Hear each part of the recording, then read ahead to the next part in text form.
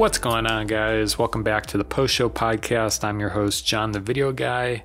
Hope you guys are doing well. In this podcast episode, I'm going to be talking about the things YouTubers or content creators never really talk about when creating videos. All the struggles and a little bit behind the scenes things that goes on that, probably no one notices. Hopefully no one notices. But I'm going to be talking about it in this episode. If you guys are content creators and want to start doing, this as a hobby or as a passion, some of the things that you can expect and some of the things that I've ran into, and maybe some remedies as well. I'm going to be talking through a few of these things. But first, as always, let's review the YouTube stats. So for my channel so far, I'm coming up out of kind of a down slope. I'm getting a few more views, a few more subscribers and watch time within the last 28 days. So currently I have 427 subscribers. I've gained about 6,000 views in the last 28 days, 228 hours of watch time, and I've gained 33 new subscribers. Top videos for the last 28 days, still at number 1 is Countdown Timer in After Effects. Then number 2 is Best iMac for Video Editing in 2022. Then in third, we have Video Copilot Effects Console. Then number 4 has been rising up the ranks lately is How to Use Podbean, Podcasting for Beginners. I don't know how I feel about that one rising up because it's interesting.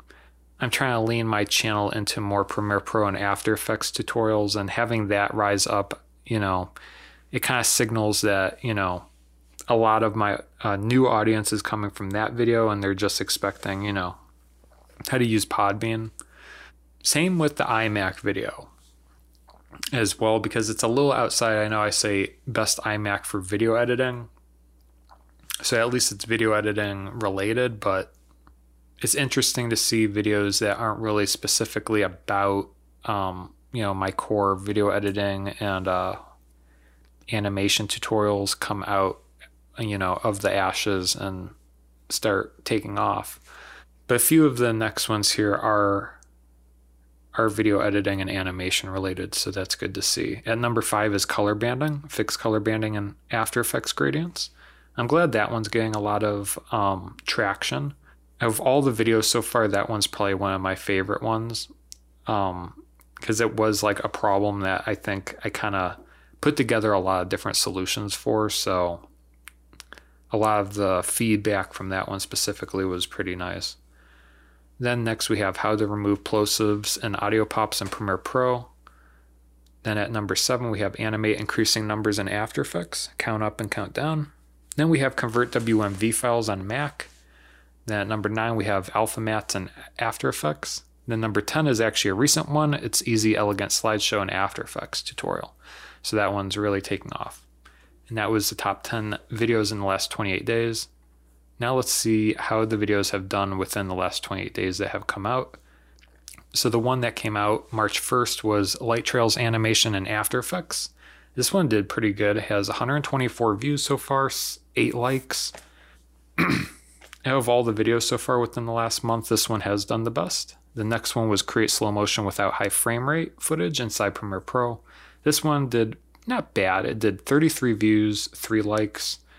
Then the next one I thought was going to do really well, but it actually didn't. It was actually the worst performing video so far this month. It was called 10 Awesome After Effects Shortcuts in 5 Minutes. This one got 17 views, 1 comment, 2 likes. And then the next one was Preserve Skin Tones Color Grading in Premiere Pro. This one got 22 views, 2 comments, and 4 likes. And then the most recent one that came out is called How to Use the 3D Camera Tracker in After Effects. That got 16 views and 3 likes so far, but that's just a week old. So kind of up and down. Definitely the Light Trails animation did good, and the elegant slideshow and After Effects did good so far. What is nice to see, and I don't want to jinx anything by looking at my analytics here, is I haven't had a dislike in a while, which is, I'm knocking on wood. I don't really know how dislikes affect a YouTube's channel. I honestly think any engagement's good engagement, because, if you have a polarizing subject, obviously you're going to have a lot of dislikes. but it's nice to see, likes that actually these tutorials are actually helping people. If there are dislikes, that's actually a bad sign. So I am thankful that so far the last dislike I got was actually last year. I haven't got a dislike this year yet, which is, I don't know, I think a feat on its own, to be honest. I'm kind of surprised, but so far I have not received a dislike on any of the videos that have come out in 2022 so far. Now, probably one of you are going to go and dislike a video, but, it's just something that I've noticed since I've been getting into a groove with these videos. I think at this point in my content creation, I'm kind of past the point, gonna take a side step here and kind of reflect a little bit. When I first started, doing 2 videos a week last May and coming out with these tutorials, I was really passionate just coming out and making these videos. But now I'm kind of slowing down a little bit. I'm kind of, I'm realizing how long of a game YouTube is. And I'm kind of just like, each week, one video comes out. I've been alternating, Premiere Pro, After Effects, Premiere Pro, After Effects. And I've been kind of just in that groove lately. And I think I'm just starting to settle down and just kind of like, it's like getting on the highway. If you're driving a car, it's like you might speed up to get onto the, on the off ramp onto the highway. And then you merge and then, you find your lane and then you're kind of just, you settle down, you put it in cruise control. I think I'm kind of at that point with my YouTube channel. This isn't driving advice. Don't drive in cruise control if you're not in a wide open area. Oh gosh, what am I doing? But that's where I'm really at. I think I found a pretty decent pace.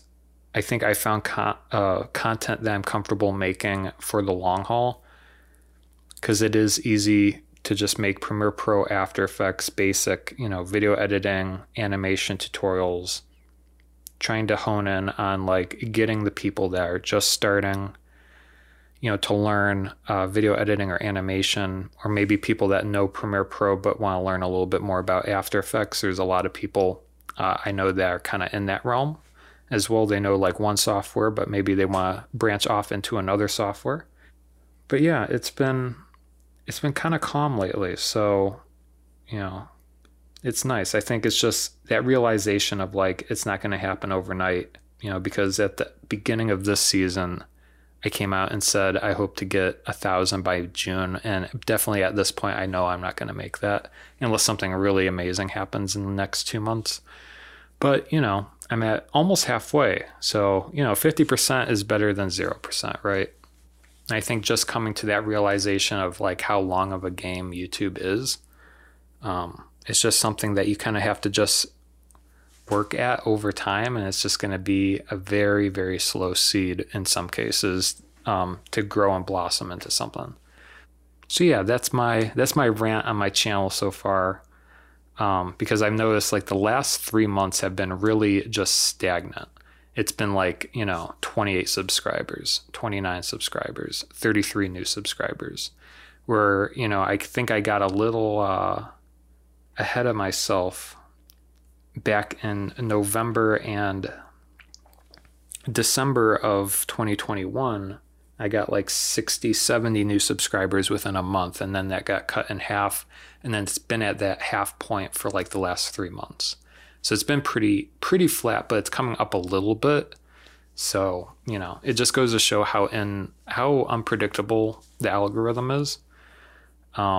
It's really difficult to see what is actually working and what's actually not working. So what is nice to see that I did notice at least within the last 90 days since the downtrend, was that my impressions click-through rates going back up. It was like around 3 to 3.5%, and now the average is actually 5.2, which is actually really good. Anything above 5 is great for YouTube. So that's been a solid trend. I've been trying to be really consistent with my thumbnails lately, so I think that helps. What I notice with thumbnails is it's just trying to keep it simple, but also it has to be very clear and very enticing. So it's a combination of a lot of different things. You can't overcomplicate it, but it needs to be very clear of exactly what is happening, what is this video about, and it has to suck you into it. Like, there has to be a reason why to click on it. So yeah, that's my YouTube stats the last 28 days. I know I went long there, but I think I'm at that point where I'm kind of starting to get into a groove, starting to become more reflective and more just consistent in the content that I'm creating on my channel. So now let's get into the meat and potatoes, guys. Let's talk about the things no one talks about. So the first thing, being a content creator, a YouTuber, is dealing with noises.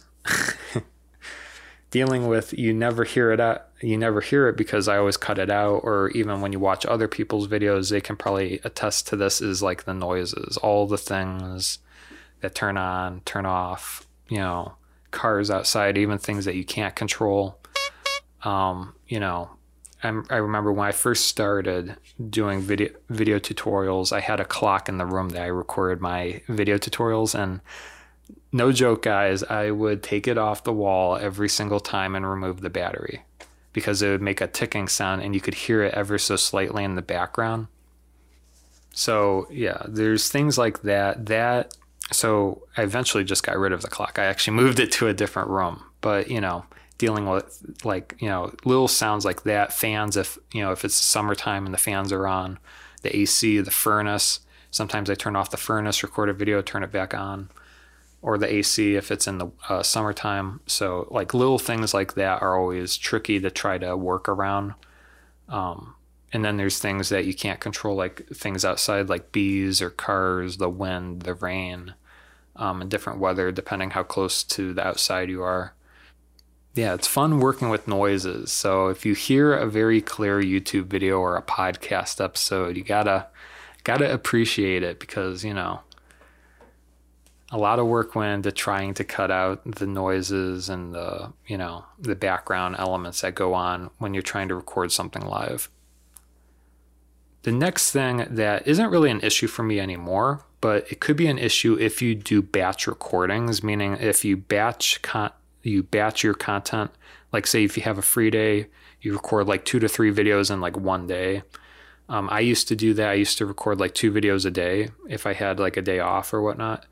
But now I'm only doing 1 video a day. But what I noticed is a few times I got lazy and I didn't change my shirt between those days. And so, you know, videos would come out in sequence of me wearing the same exact shirt. And I know it's something that probably not a lot of people would notice, especially since, you know, and something I kind of realized lately too is like 95% of the people that watch your videos, it's the first time they're watching your videos. Really only 5 to 6%, at least so far on my channel, is actually people coming back and rewatching, you know, or, the people that have already watched my content that's coming back and watching more of my content. But, yeah, changing shirts. If you batch record your content, if you change shirts, that will help you out. It'll make you look fresh in between things. And even like when you upload, you know, one of the default playlists in YouTube is just the upload section. If you're wearing the same shirt in your thumbnails back to back, that kind of looks, you know, it looks like you're wearing the same shirt, man. Especially if it's a very specific shirt too. Like if it says something on it, it literally is the same shirt. There are other people, you know, that have like a whole, like, you know, 20 shirts of the same shirt. I think I had Erica on earlier in season 1 and she talked about marketing, and I think she had a friend that wore like the same shirt over and over. It was like a branding thing. If it's a branding thing, I think it's fine. But like if it's like a specific shirt, guys, like, you know, if I'm wearing like a Cleveland Browns shirt, I never really do wear like a very specific team shirt or thing that has a specific logo on it. But, you know, if it's very identifiable and if it's back to back to back, you know, people might notice, people might call it out. I remember I got this weird comment one time.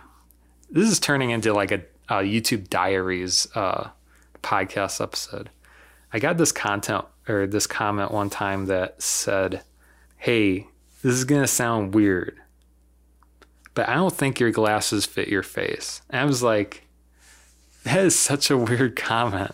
It's something I never thought about, but it just made me realize that people do pay attention to your appearance sometimes. So it's just keeping that in mind is just something to keep on your radar if you are planning to become a content creator or if you batch record your content. So the other thing that I think everyone deals with, that I'm even dealing with right now as we speak, is talking normally, creating complete sentences. It's weird talking, especially if you're by yourself in a room to a camera. It's very weird. It takes a lot of practice to do that. And not only just doing that, but actually talking fluently to the camera, or even talking fluently to the microphone if you're doing a podcast, audio only episode like I'm doing right now, right? So I think it just takes a lot of time and practice to just get comfortable in front of the camera, in front of the microphone, to actually, elaborate and talk fluently to get your point across. Now, one thing I did run across when I was kind of searching, like, how do you talk, more confidently in front of the camera? How do you talk more fluently? One thing I ran across was that if you talk with your hands, it's going to sound crazy, but it actually helps you articulate better, because the movement of your hands, when you actually talk with your hands, like I'm doing now, you guys can't see it, it's audio only, but maybe you can hear it, is it helps with fluently. You can talk more fluent. It helps your brain connect dots more, and you're able to articulate your thoughts more. You can get to the point better and more clearly. So that's one thing I realized, and it did actually help me. I used to actually talk a lot with my hands earlier. In my earlier tutorials, I actually really violently used my hands at the camera to get my point across. But talking with your hands is actually a really good technique if you want to articulate your thought. And not even for content creation. If you're just talking to someone and you're having an issue trying to actually get across what you're trying to say, try talking with your hands, and your brain will probably automatically connect the dots and get to your point that you're trying to get to a lot better. So I know if I ever became a keynote speaker on stage, I'd be definitely talking with my hands, guys.